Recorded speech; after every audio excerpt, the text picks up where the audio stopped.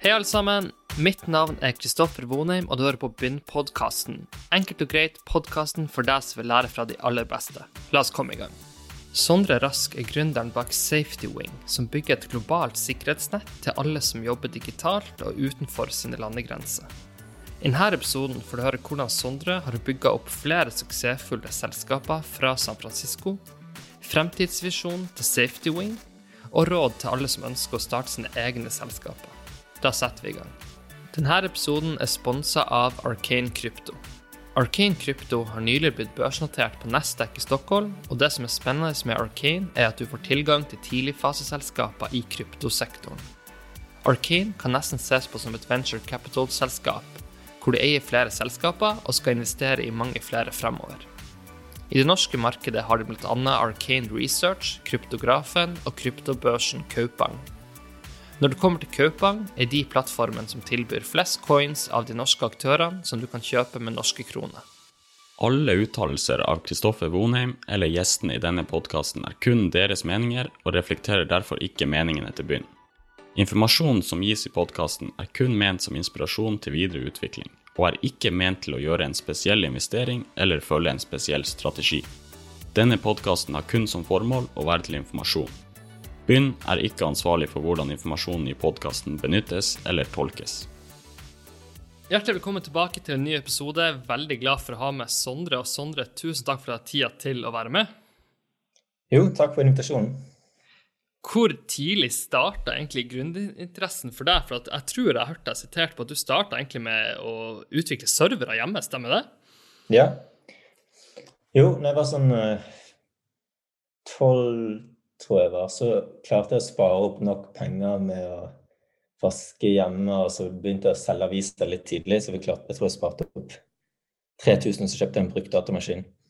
Og da begynte liksom noen sånne ultranerdår hjemme på rommet. Jeg bare satt på dataen hele tiden. Og da oppdaget jeg jo masse sånne ting der, spesielt fordi vi spilte spill, sånne tekstbaserte multiplayer-spill hvor du hadde allianser, sånn, den moderne ekvivalenten av EVE Online. Som, vi at jeg gjorde det, så lærte jeg meg litt programmering, lærte litt sånn, fordi vi skulle lage verktøy til bruk i dette spillet. Absurd ting. Men vi egentlig fungerte i alliansen veldig likt som et moderne selskap fungerer i dag, men som ingenting fungerte da. Altså vi hadde sånn IRC, og hvordan vi organiserte kanaler, møter og audio conferencing. Alt var veldig likt som i dag. Men anyway, så hadde jeg den gründerinteressen, tror jeg, i det, da, fordi at vi måtte sette opp servere. Først gjorde det for meg selv, men da kom jeg på den ideen med å lage et webhosting-selskap. Så vi satte opp en server som først hadde jeg bare på rommet, og så måtte jeg lære meg liksom å installere Linux, cPanel må du installere. Og så måtte jeg lage en nettside da, og selge dette. Og det interessante jeg kanskje lærte der var at når du selger det samme som alle andre, så basically så konkurrerer du på pris. Og det var det vi gjorde, det var sånn man solgte det da, det var at man var sånne forum, og folk sa, hei, jeg trenger hosting for sånn, og så ville folk by på det. Og da gikk det ned mot marginalkost. Men det var en veldig god lærdom likevel. Hvis vi hadde liksom spilt av den scenen i dag da, og du var på samme alder, tror du da hadde heller sittet og minet og vært inne på kryptospacet? Kan det være sannsynlig? Ja, garantert. Altså, uten tvil. Så ja, om noe så vil jeg nesten si at det litt altså krypto er jo tidlig fordi det så stort, men det ikke tidlig. Men det klart, hadde jeg vokst opp i 2011, så hadde jeg sikkert vært interessert i krypto. Hva det som tilsvarende krypto i 2011 i dag? Det vet jeg faktisk ikke. Jeg for gammel til å vite det. Godt spørsmål. Men siden du har liksom denne tekniske interessen, har du vært lenge interessert i krypto, eller har du på en måte fokusert på de selskapene du har bygd opp, og latt dem på en måte bare ligge ved siden og ikke fulgt så mye med? Jeg følger med, men jeg har ikke altså, resonemanget bak å ikke bygge selskaper innenfor krypto det har kort vært at det har ikke nok adoption, så man begrenser markedet for mye når man starter. Sant? Så vi skal lage dette sikkerhetsnettet, og det kunne vi i teorien laget helt på krypto, sant? Fordi at det går an å lage forsikrings-underwriting på krypto. Det går an å lage... Det går definitivt an å gjøre om en forsikringskontrakt til programmering, og dermed også til en smart kontrakt. Fordi at en forsikringskontrakt bare sånn, det event, og så det conditions, så det en limit payout. Så den egnes egentlig godt til det. Men det mest på kundesiden at det vil ikke vært nok adoption, så det begrenser bare så mye. Så timingen ikke det helt enda. Men vi følger på en måte med på det, og vi vil ganske snart tilby i hvert fall innbetaling og utbetaling i krypto som et alternativ. Men vi har på en måte valgt den ruten hvor vi bygger dette på den, vil si, legacy-infrastrukturen da. Altså, og jeg tror det har vært riktig valg. Gir mening. Før du liksom valgte å flytte til USA og bygge opp selskapet, så var du ganske aktivt i politikken som politisk rådgiver. Hvordan var, hvis du tar oss tilbake den tiden der, hvordan var det valget om du skulle liksom fortsette en karriere innenfor politikken, eller om du skulle liksom satse på gründerideer og eventuelt flytte til utlandet? Ja. Jeg hadde jo denne bak historien som jeg fortalte om, altså jeg hadde den gründerinteressen fra tenårene. Og så var det egentlig en detour som begynte med at jeg var i militæret, og så fant jeg ut at jeg heller ikke ville studere informatikk, men i stedet for å gå på NHH, og i de årene var jeg interessert i politikk. Og dermed også var politisk rådgiver på mange måter en liksom drømmejobb. Jeg var også egentlig det som på engelsk heter policy-rådgiver, som var en ny idé. Så det var en veldig spennende jobb, altså jeg var på en måte en kreativ jobb. Lage ny policy for visse problemer. Og jeg har jobbet med noen områder, men faktisk med noe som så Folketrygden, sosialsikkerhetsnettet som helhet var et av de hovedprosjektene jeg gjorde. Så på dette tidspunktet så hadde jeg alltid den ideen i hodet om at jeg skulle studere, jobbe i sånn et par år, og så måtte jeg tilbake til startups. Så det var på en måte bare resonemang at da måtte jeg ved å gjøre det, så liksom lære jeg meg ting og sånn, og da vil jeg starte startups bedre. Og det nok litt riktig det. Så det var sånn det skjedde. Jeg hadde alltid den i tankene, og så ble jeg også litt frustrert av politikk da, så det går veldig sakte. Så selv, jeg gjorde noen store lærdommer der, men jeg hadde også den ideen om at sånn, internett endrer samfunnet mye fortere enn det mange klar over, og skal liksom vi må ha en visjon, skal vi ha liksom en funksjon og en visjon for Norge i den nye verden som vi på vei inn i, så må vi gjøre det. Altså dette er en hastetid. Dette ikke en sånn... men det var ikke gehør for, så det var altså liksom konklusjon som at dette kommer ikke til å gå. Skal vi liksom bygge strukturer for fremtiden, så kan det bare gjøres via startups. Og da startet jeg det til deltid, gjorde det i helgene liksom, med Consus, som det heter Superside, og så kom jeg på Y Combinator da, og det var det. Fortell litt om den startprosessen for å komme inn på Y Combinator, for det henger jo veldig høyt. Hvordan opplevdes det å liksom komme inn der, og hva var på en måte de første inntrykkene når man kom dit? Så jeg hadde jo fulgt med på Y Combinator veldig lenge, altså nesten siden starten. Så lest sånn Hacker News og lest Paul Grahams essays. Og jeg hadde allerede faktisk sånn i den tenåringstiden, den første sånn startup-tiden min, hadde jeg plukket opp det at det er noe som skjer i Silicon Valley.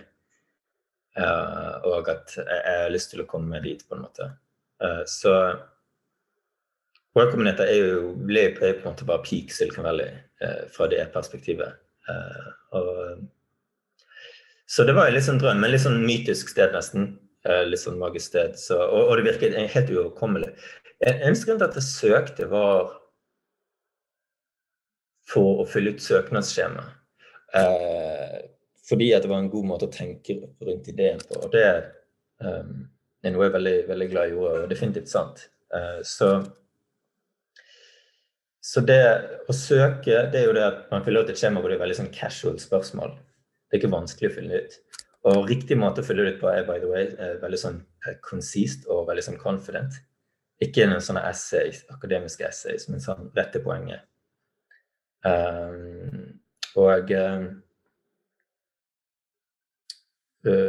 Ja, og så vi søkte jo 2 ganger. Vi søkte en gang akkurat den dagen jeg tror vi kom på ideen. Og det var alt for tidlig, men da kom vi ikke inn. Og så søkte vi faktisk igjen akkurat i det vi faktisk begynte å starte, som var sånn et halvt år siden. Og så søkte vi igjen 3 gangen, og det var da vi kom inn, og da hadde vi 10% vekst i uken i 3 måneder, og det var grunnen til at vi kom inn. Når vi søkte med Safety Wing, så kom vi inn på så en annen måte, og da hadde vi mye mer sterkere profil på en måte. Og det roughly de 2 type selskapene du ser på Y-Combinator. Det de som ikke har startet ennå, og de har allerede laget det sånne folk som ser veldig imponerende ut, med veldig imponerende ideer, og så det de som har vekst.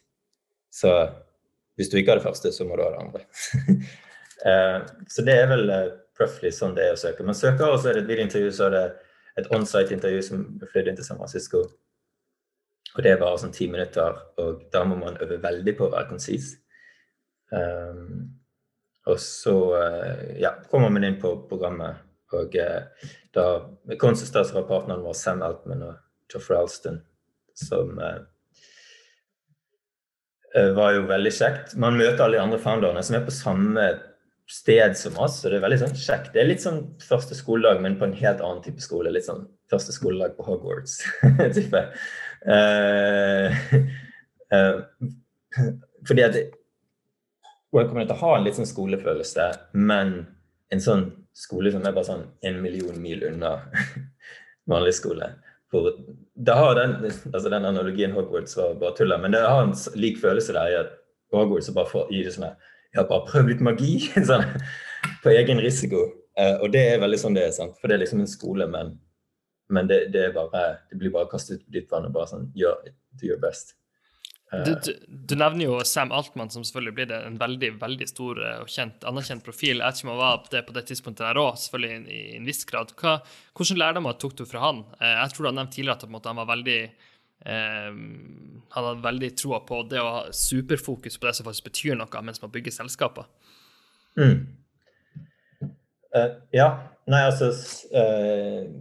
På grunn av at sikkert delvis på grunn av at Sam var denne partneren, og han var jo også ble investor i Consult personlig etter Y-Combinator. Så ble jo godt kjent med han. Nei, altså han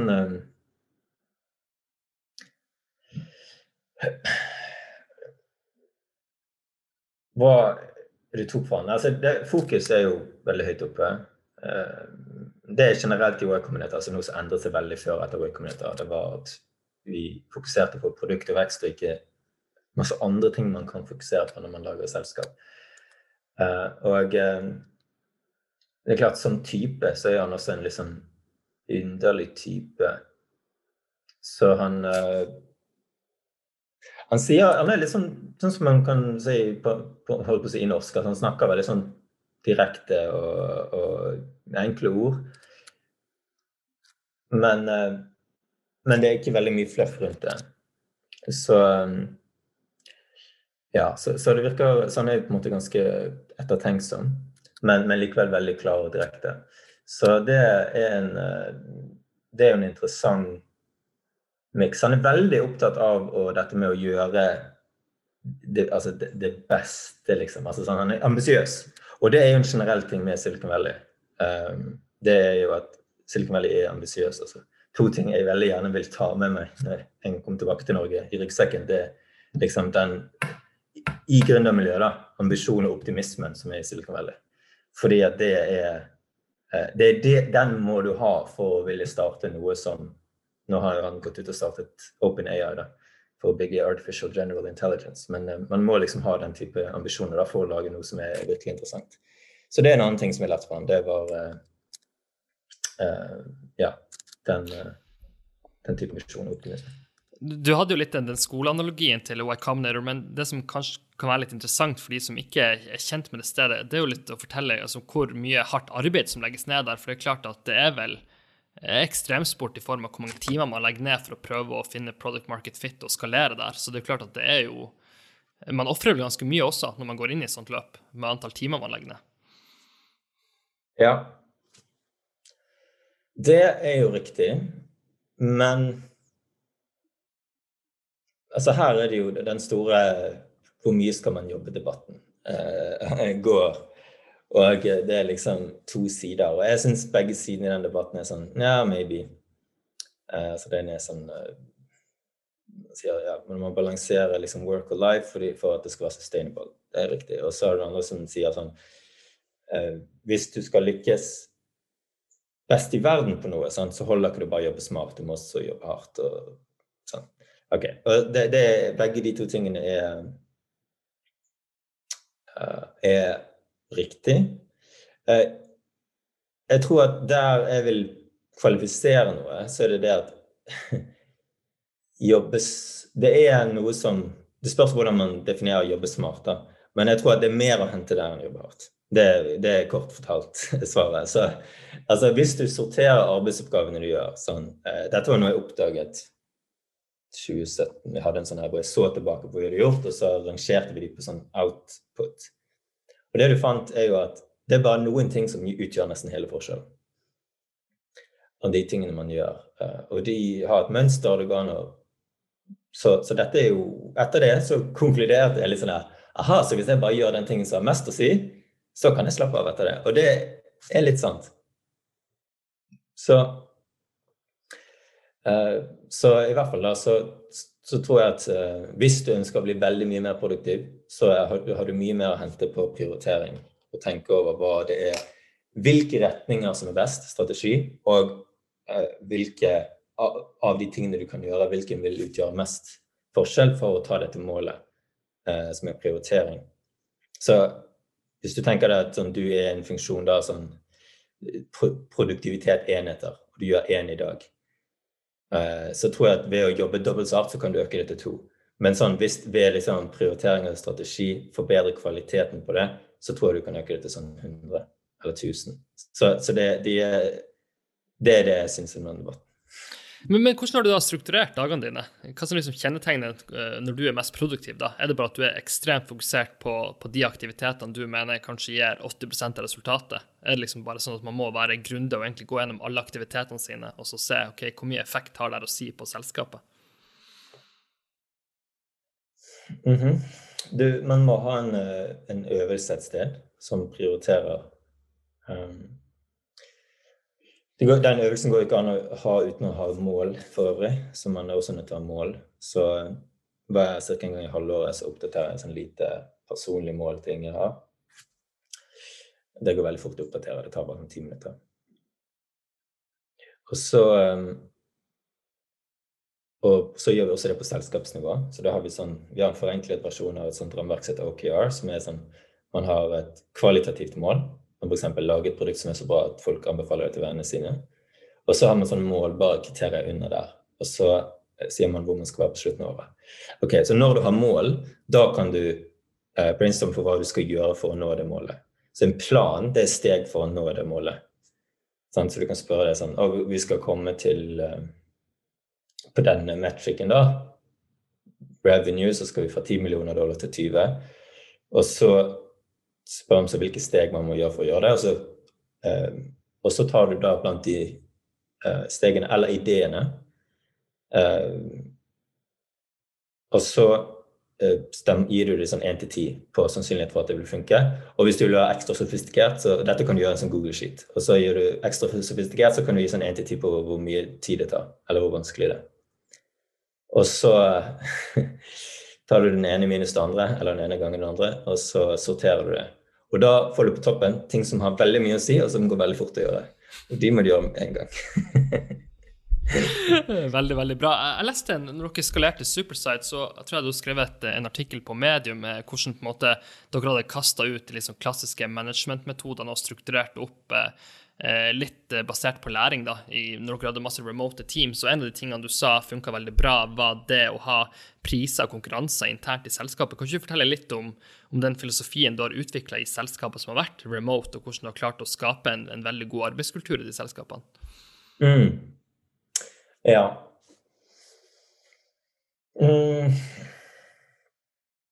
Ok, så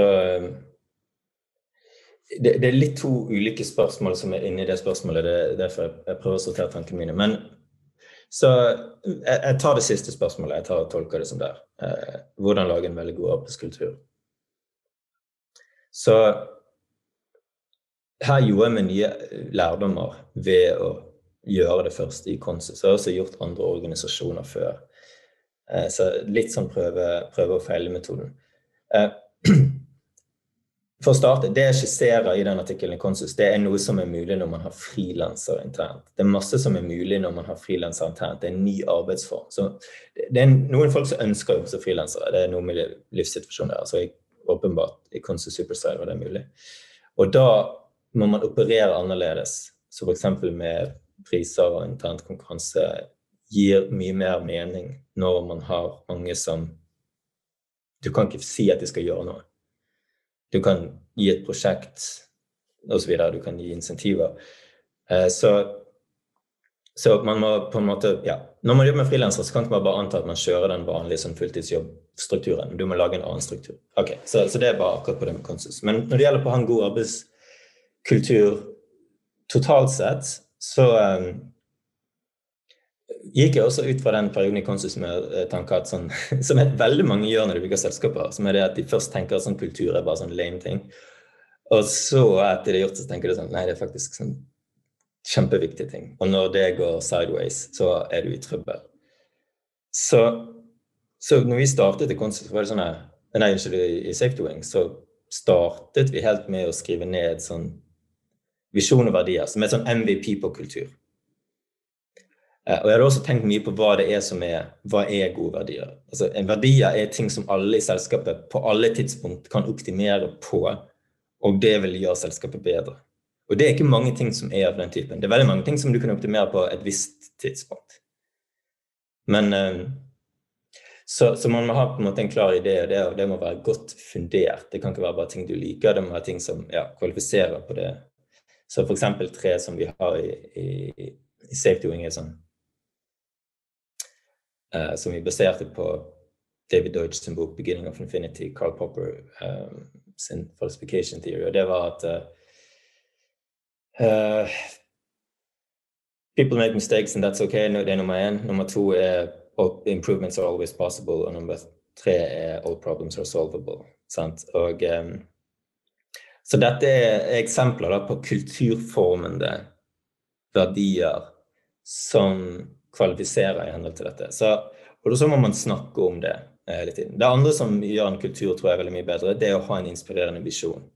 For det veldig sånn at hvis det selskapet holder på med, du faktisk tror, ikke at de sier det, men du faktisk tror at det liksom skikkelig worthwhile, så du villig til å tolerere mye BS, på en måte. Men hvis det ikke gjør det, så du villig til å tolerere zero BS. Fordi at da du der bare for pleasure. Så da mister det rett da. Så det vil jeg si at SafetyWing har da. Vi prøver å lage dette globalt sosialt sikkerhet, lag på internett og så videre. Og det de som joiner, de tenker at dette worthwhile, dette en bra misjon, og det sant. Det var på en måte sånn det var fundert på. Så det vel kanskje nummer 2 jeg vil si på det som starter en god kultur. Vi også veldig opptatt av det at man må, som vi får gratis i Norge, og det det at folk må basically ha autonomi og så ta ansvar for det de selv. Det gir en god kultur. Så folk kan ikke fordra sånn her micromanaging. Og det funker ikke.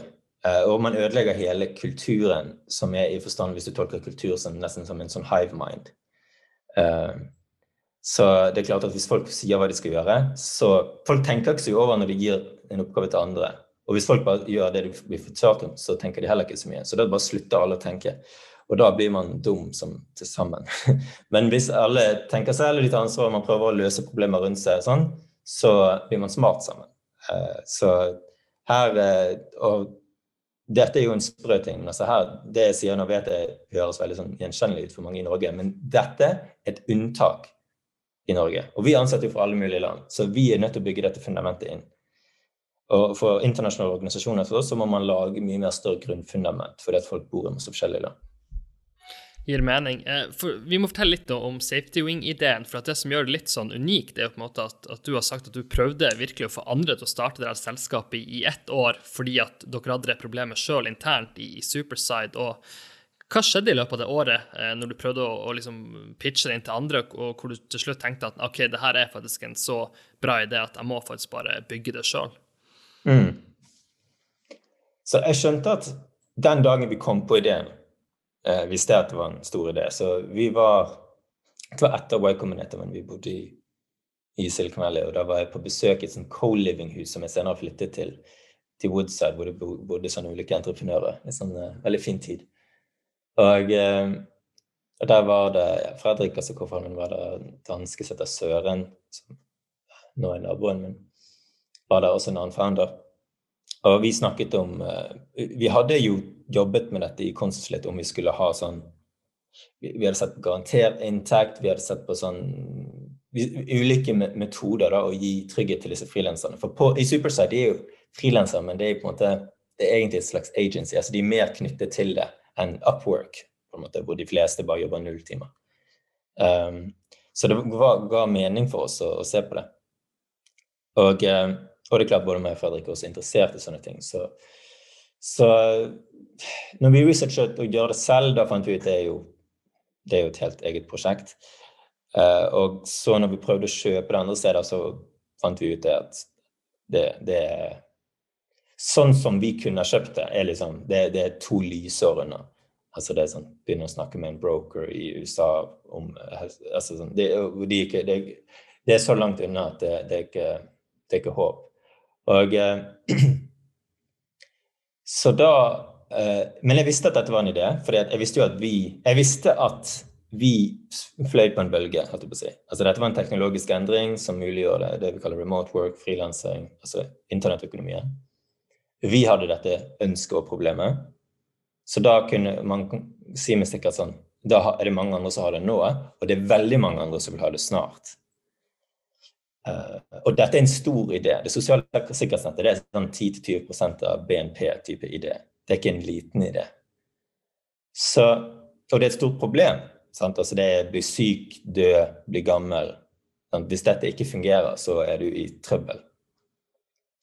Så det var med en gang så bare skjønte jeg sånn at ok, dette er en kjempestor og gøy og viktig idé. Men obviously så var jeg opptatt. Så da over dette året så var det noen hvor jeg kom ganske langt i å prøve å pitche de og starte dette. Og da var jo pitchen det at vi kan være første kunden, Consus. Og en av de holdt jo på å starte det. Han endte riktig opp med å starte et annet selskap som heter Runar, som gikk veldig bra med danske. Men så jeg klarte ikke å overbevise noen, og til dels fordi at det er veldig vanskelig. Det er litt sånn, where do you start? Type. Så et år senere, halvannet år senere, så nådde det punktet hvor jeg fant ut at dette må vi gjøre selv. Og det startet egentlig først som en sånn, noe som vi kanskje skulle gjøre med Consus, så ble det veldig fort en eget prosjekt, og så startet vi et eget selskap. Så det var sånn det kom i gang.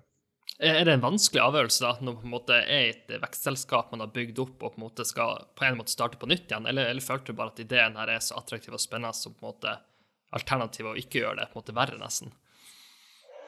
Det er helt klart skummelt å starte på nytt igjen, for man starter jo på nytt igjen, og vi hadde kommet langt på det tidspunktet i Superside, så Consus nå Superside, så det er det. Og jeg vil si det var litt lignende når jeg gikk ut fra politikken. Jeg hadde en liksom kul jobb, jeg hadde brukt litt tid på å komme dit, og så når jeg starter så er det bare sånn, så går jeg helt på null igjen. Det er sånn countdown måneder til jeg har 0 penger på kontoen. Åpenbart når du starter noe, så er det ikke akkurat sånn som at folk tror det kommer til å funke. Og så nei, man starter på scratch. Det er klart, jeg hadde jo mer confidence for det jeg hadde gjort det før. Men jeg approachet det veldig sånn, bare sånn eventyr. Sånn. Det var ikke sånn som at jeg var sikker på at det kom til å funke, sikker på at det ikke kom til å funke. Jeg var sikker på at jeg var i stand til å løse mange problemer, og jeg kunne gjøre mitt beste. Sånn. Men altså, resonemanget er at det er viktig og gøy, og liksom riktig. Ikke at jeg er sikker på at det kommer til å lykkes. Og det første året, sant, så er det vanskelig. Men så kom vi inn på Y Combinator igjen med det, og fra da så var det ikke vanskelig lenger. Altså den type vanskelig. Og hvordan da valgte du å finne co-founders da, og hvor viktig har det vært å ha co-founders, fordi var det sånn at du på et tidspunkt vurderte å på en måte starte alene, eller tenker du at det å være flere på et team såpass viktig at det mye bedre å tilknytte seg co-founders og på en måte være flere? Ja, det viktig å ha co-founders og være flere. Så hvis du har... Det viktig fordi at du må tenke sammen med noen. Så hvordan valgte han så Sara, altså det... Jeg visste jo ganske mye da om hva som viktig, sant? Så det liksom... Jeg visste at denne storyen på founding-teamet viktig gjennom Seed. Så det jo sånn, hans var... Så de var jo to av de jeg kjente de veldig godt. Ok, det kvalifiseringen med meg. Jeg kjente de veldig godt. De veldig sånn, de kjempe, på en måte, smarte, dyktige folk. Ok, så det jo helt klart et vilkår.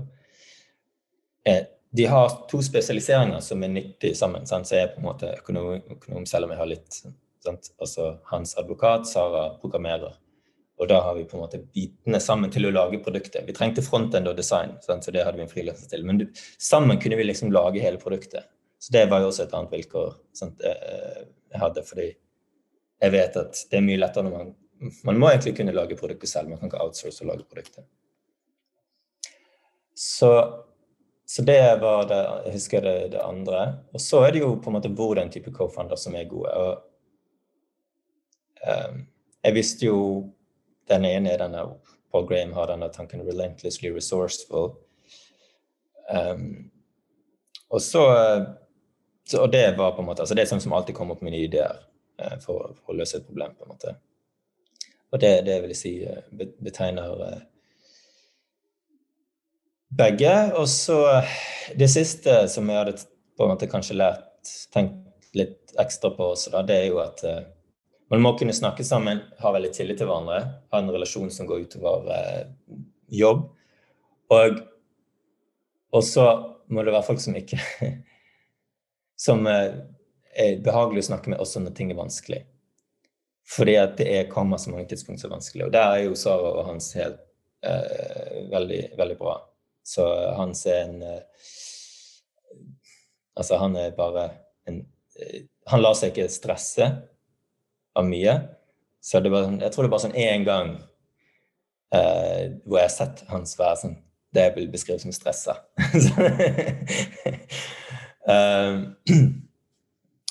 og Sara, hun mer sånn ja, hun bare tror alt kommer til å ordne seg sånn, uansett så det gjør at vi kan snakke, og jeg veldig positiv og optimistisk, så sammen så kan vi snakke oss gjennom veldig vanskelige situasjoner, og det var en sånn viktig ting for å ha co-founder. Men dra oss gjennom da liksom forsikringsbransjen, fordi at den jo sikkert, den jo gigantisk, kanskje litt grå, kanskje litt vanskeligere å gjøre store innovative ting der, så hvordan på en måte var det, hvor vanskelig det å få de første partneravtalene på plass? Var det sånn at det ble liksom en japansk forsikringspartner til slutt som ble på en måte den første, og hvordan var det på en måte å få den første dealen på å gjøre det, noe som ikke blitt gjort så mye før? Ja, i retrospekt så vet jeg jo at dette var faktisk det vanskeligste, og grunnen til at de fleste som starter sånne forsikringsstartups ikke aldri kommer til marked, så du hører aldri om dem, nettopp det. Og det har jeg senere opplevd, fordi jeg har prøvd å hjelpe andre som starter det, og så ser jeg hvor vanskelig det. Så vi var nok litt heldige, men mest av alt så bare gjorde vi en ting veldig riktig, som var noe som det eneste man kan gjøre. Så ingen av oss hadde erfaring fra forsikringsbransjen, sant? Så vi jo veldig ydmyke når vi kom inn i dette. Jeg booker møte med folk jeg kjenner som jobber i forsikringsbransjen, og prøver å lære så fort jeg kan, google, lese. Og det neste jo det at vi måtte lage en idé, så vi skulle lage et globalt sosialt sikkerhetsnett. Det sånn, ok, hva kan vi begynne med, som vi kan komme først til markedet med, som faktisk nyttig? Dette var et resonemang der vi var sånn, ok, det trolig, det jo et sånn infrastruktur på reise, så kanskje vi kunne tatt liksom reise, og så dekker vi mer, og da kan vi lage en nomade, en global lightweight helseforsikring, det var ideen. Og det var en god strategi i det. Okay, så det det andre, sånn, det var en god strategi i det. Og så når vi hadde den strategiideen, så jo sånn, ok, hva må vi ha? Vi skjønte jo ganske fort at vi må ha en partner og lisens. mens vi gjør dette, by the way, så begynner vi også å lage teknologiene sånn utrolig naivt. Sant? Så vi hadde jo en idé om at vi bare kunne lage akkurat det vi skulle lage. Og da hadde vi en idé sånn at det skulle lages som skulle være et sosialt nettverk, og så videre. Så vi begynte med å lage dette sosiale nettverket, og lage illustrasjoner og sånn. Og senere så var det sånn, ok, vi kan ikke gjøre disse tingene enda. Så det la vi til side.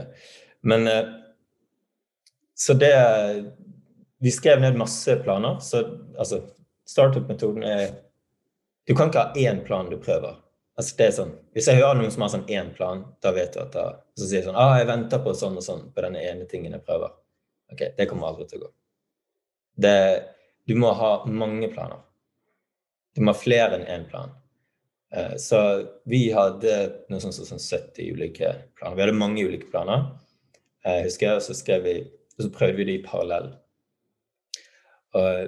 Og så var det en veldig unlikely som var sånn spontan ting som funket, så var at vi fant en som gjorde forsikring på Upwork, og så ble vi i kontakt med den personen som da hadde en relasjon til dette Tokio Marine, og så fant vi ut at via broker-siden, for det var på en måte det vi kom inn med, via broker-siden, som folk som gjenselger forsikring, der det faktisk de forsikringsfolkene som kan endre produktet og motivert til å gjøre det sånn. Og da kom vi i kontakt med Tokio Marine, de var motivert på ideen, og det tok bare noen få måneder dette, faktisk. Men det hovedgrunnen til at forsikringsstartups ikke kommer til mål at de aldri gjør den koblingen. Men det jo interessant at du sier, Sondre, at du har 70 ideer som du parallelt jobber litt med å utforske, og det en som litt sånn, ikke så sannsynlig, som på en måte blir utslagsgivende. Det jo også noe i det at du må være villig til å gå opp mange spor i jakt etter riktig link for å knekke startfasen. Ja, altså dette metoden. Dette metoden, generelle startup-metoden. Det det at man vet ikke stien, så du må gå opp mange stier. Og du må gå de hurtig, i stor grad parallell så du kan.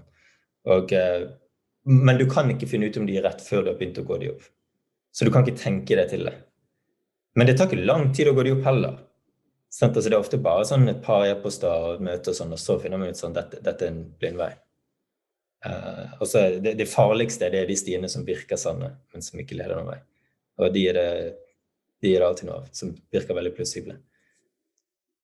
Vi pratet litt om kultur, hvor du sa at det å på en måte ha en sånn stor visjon utrolig effektivt, fordi at da vil folk tolerere og jobbe seg gjennom det, når de på en måte har en Northern Star som skinner så lys der fremme. Og det som litt kult med SafeTuning jo på en måte at en visjon der fremme jo enormt stor, så jeg vet ikke om du har lyst til å fortelle litt om den, hva på en måte den hovedvisjonen og liksom målet til å komme dit. Ja. Ja, så den første near-term-visjonen var jo veldig kort fortalt at vi vil lage folketrygden på internett. Så hvis du leser om den norske folketrygden, så tenker vi at vi lager det bare digitalt tilgjengelig på internett. Og jeg har en hypotese som jeg tror riktig, eller akkurat nå vil jeg si at jeg sikker på at den riktig, og det at internett endrer alt som ikke laget digitalt på internett kommer til å gå ut på dato så man lager det på nytt igjen digitalt på internett. Og det inkluderer tunge institusjoner, sånn som forsikring, men også enda mer viktig, sånn som land. Og det som skjer at det en ny teknologisk virkelighet, så du jo til dels, vi to kanskje som barn av internett, sant? Så vi lever mer på internett enn vi gjør i lokalsamfunnet vårt. Og det en stor endring. Så vi bor alle på en måte en slags by som heter internett, og det på en måte å analysere samfunnet på. Og det mange ting som ikke funker, som funket før i den nye verden. Men det masse store muligheter også. Og det sosiale sikkerhetsnettet en av de. Sant? Så det 2 use cases for å gjøre dette veldig praktisk, sant? Altså, når jeg digital, men når jeg flytter ut fra Norge og ut av Norge, så har ikke jeg tilgang på folketrygden. Obviously. Ok. Det vil si at folketrygden funker ikke for meg i det use caset. Og i og med at internett gjør det mulig å være mer mobil, fordi at du kan jobbe fra PC-en, sant? Så blir det flere hvor den problemstillingen er relevant. Ok, en annen eksempel på internett så kan man ansette folk remote på internett. Både enten freelance eller fulltid remote, og dette er blitt veldig vanlig i det siste. Men alle kommer til å bli sånne selskaper, og hvis et norsk selskap ansetter noen i Argentina, åpenbart så har ikke den personen i Argentina tilgang på norske folketrygden, men de vil trolig i Argentina måtte ende opp med å registrere seg som noe som selvstendig næringsdrivende, og ikke ha tilgang på det meste av ting i Argentina heller. Veldig vanlig situasjon å være i. Og alt på til så er det veldig komplisert å kjøpe noe privat for selskapet.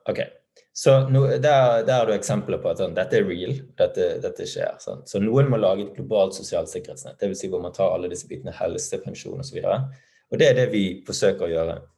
Så vi vil lage hvert av de produktene globalt, digitalt, og så vil vi lage en medlemskap hvor tilsvarende folketrygden på slutten, som vi får hele verden. Så det er det prosjektet handler om. Hva tror du, hvis du har sett timeline på det her, hva tror du på en måte vi ser de store omveltningene i det her, hypotesen din? Siden vi startet, så har vi har gjort en serie med spådommer, og omtrent alle spådommene eller flere spådommene vi har gjort, har kommet til sine mye sagt tidligere enn vi trodde. Inkludert noen av de veldig spesifikke. Så en veldig spesifikk, for eksempel, som vi har vel dokumentert at vi gjorde som en spådom, var jo det at byer og landet ville konkurrere om disse digitale nomadene og remote workers med å flytte dit. Så dette allerede, og da spesifikt også spådde vi sånn at det kommer til å bli sånn digital og remote work og nomadevisum, og at sånn byer og land vil legge opp til insentiver og sånn. Så dette skjer i stor grad. Det er en sånn nettside hvor det er sånn tusenvis av byer som tilbyr økonomiske insentiver for å flytte dit for remote workers. For dette er jo en kjempemulighet. Hvis du er en sørlandsby eller et eller annet sånt som er veldig fint sted å bo, men det er litt sånn dying. Hvis du kan tiltrekke deg nå liksom kjempehøytlønnede, flinke folk som er fleksible, de trenger ikke å bo i Oslo lenger. Og det andre er jo remote work og nomadevisum. Så i løpet av siste året har sånn 15 land innført det. Så der, jeg tror at tipping point kom før vi trodde det ville være. Så dette angår allerede mange millioner mennesker. Altså det er flere hundre millioner mennesker som jobber på internett. Men tipping pointet for når dette ble kanskje den vesentligste dynamikken, tror jeg var i fjor faktisk. Det er interessant å se hvordan konkurransen har endret seg, og byer som plutselig kommer opp og frem. Altså, siden du bor i USA, så er det jo relevant å stille deg det spørsmålet om Miami. Hva som har skjedd der? Plutselig virker det som at alle skal dit og bygge opp selskaper. Ja. Nei, altså det var jo bare, så under covid så var det jo en helt sånn, en periode, en helt desperat stemning på hvor skal vi gå? Det er klart at det har jo gradvis vært mer mulig å starte selskap på andre steder, men jeg vil fremdeles gi det en sånn pluss på å være i Bay Area, fordi at det er det eneste, altså nettverksvekten er stor, den henger fremdeles igjen. Men det er veldig mange som er veldig misfornøyd med Bay Area, fordi at det har liksom lavere politisk styring. Og da underdriver jeg sånn. Og dette har liksom nådd sånn absurde proporsjoner, altså hvor man liksom må betale $4,000, altså 35 000 kroner i måneden på et tidspunkt for å leie en ettromsleilighet. Og det er klart at da prises jo alle ut. Så det var veldig sterkt press da, fordi man bygget ikke nok hus til alle som ville flytte dit. Så da var det press på det, og da ble Miami dukket opp. Altså Austin var jo kanskje den mest samlingspunktet Men så en eller annen grunn så dukket Miami opp, og det var jo egentlig litt en serie med tilfeldigheter. Sant? Der jeg vil kalle det en subkultur innenfor Silicon Valley, var litt sånn, klaget over San Francisco og sånn, og så var denne ordføreren, tror jeg det var i Miami, litt sånn på ballen. Og så ble kontrasten så utrolig sånn tydelig, for disse her California-politikerne, de gjør jo litt annet enn å på en måte kritisere tech og forhandlere og sånn. Så da, og ved at covid ga mye mindre grunn til å være igjen, sant? Så ble det liksom bare en magisk cocktail, og da var det mange som sa sånn, ok, da flytter vi da. Så ble det en liten sånn bølge. Men jeg vil kalle det en mikrobølge. Og det var mange som flyttet til San Francisco, men til Miami, det var en litt sånn mikrobølge. Men innenfor en viss subkultur, som en veldig viktig subkultur i San Francisco, det er egentlig de mest frivillige, så var det mange av de som flyttet til Miami.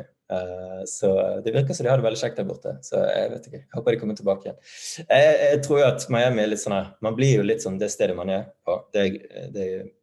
Og for meg så virker Miami alt for opptatt av sånne forfengelige ting. Så jeg vet ikke, jeg tror det er farlig å bo der for lenge. Godt mulig. Hvordan ser du på din egen posisjon da? Har du lyst til å være lenge i USA, eller kunne du også etter hvert bygge opp Safety Wing fra Norge? Har definitivt tenkt til å være mer i Norge og komme tilbake til Norge. Jeg er jo mye i Norge, men nei, jeg ser for meg at å ha en fot i Silicon Valley og en i Oslo, det er det jeg håper å gjøre på lang sikt. Og hvis vi ser litt fremover da, hvor mye skal det skaleres fremover på antall ansatte, som sikkert har vært en bra skaleringsfase allerede, men hvordan skal skaleringen foregå fremover? Nei, så det har jo doblet siste kvartalet, så blir det sikkert doblet igjen, og så blir det doblet igjen da resten av året. Så det er altså fra 20 til 40 til 80. Så det er god hastighet på det. Vi har veldig god fremgang. Det er veldig interessant tid å være i en sånn skaleringsfase. Bygge selskap er annerledes enn å lage et produkt, egentlig. Det er en annen type utfordring, men ganske interessant. Så det er den fasen vi er i nå. Og er det noe som holder deg våken om netteren, eller hva er liksom de viktigste beslutningene du sitter på fremover? Er det på en måte rekrutteringsbiten, eller er det å treffe på de neste produktene og skalere det?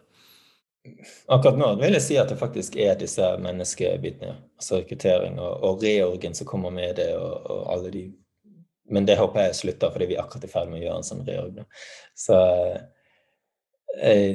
men nummer 2 er jo kanskje altså dette remote health, du bare lager det produktet veldig mye bedre, veldig mye fortere. Vi har laget denne globale helseforsikringen for bedrifter, og der er det over de kommende månedene så skal vi ha veldig mye produktforbedringer. Vi skal også lansere Remote Doctor, som er en sånn første sånn globale tjeneste hvor man kan snakke med lege. Så dette er 2 ting som kan holde meg våken om natten. Men sjelden. Jeg er en ganske avslappet type. Veldig, veldig bra. Ok, lykke til videre med skaleringen, Sondre, og tusen takk for at du tok deg tida til å være med. Takk for invitasjonen, det var veldig hyggelig prat. Hei alle sammen. Kristoffer her igjen. Jeg håper du likte episoden og lærte noe nytt. Hvis du har tid og lyst, hjelper det oss stort hvis du legger igjen en positiv omtale av podcasten, og at du deler den med venner og nettverk. Vil du ha kontakt med meg, den enkleste måten å gjøre det på gjennom Twitter @ChrisVonheim. Nok en gang, tusen takk for at du lyttet på, og jeg håper vi ses igjen i neste episode.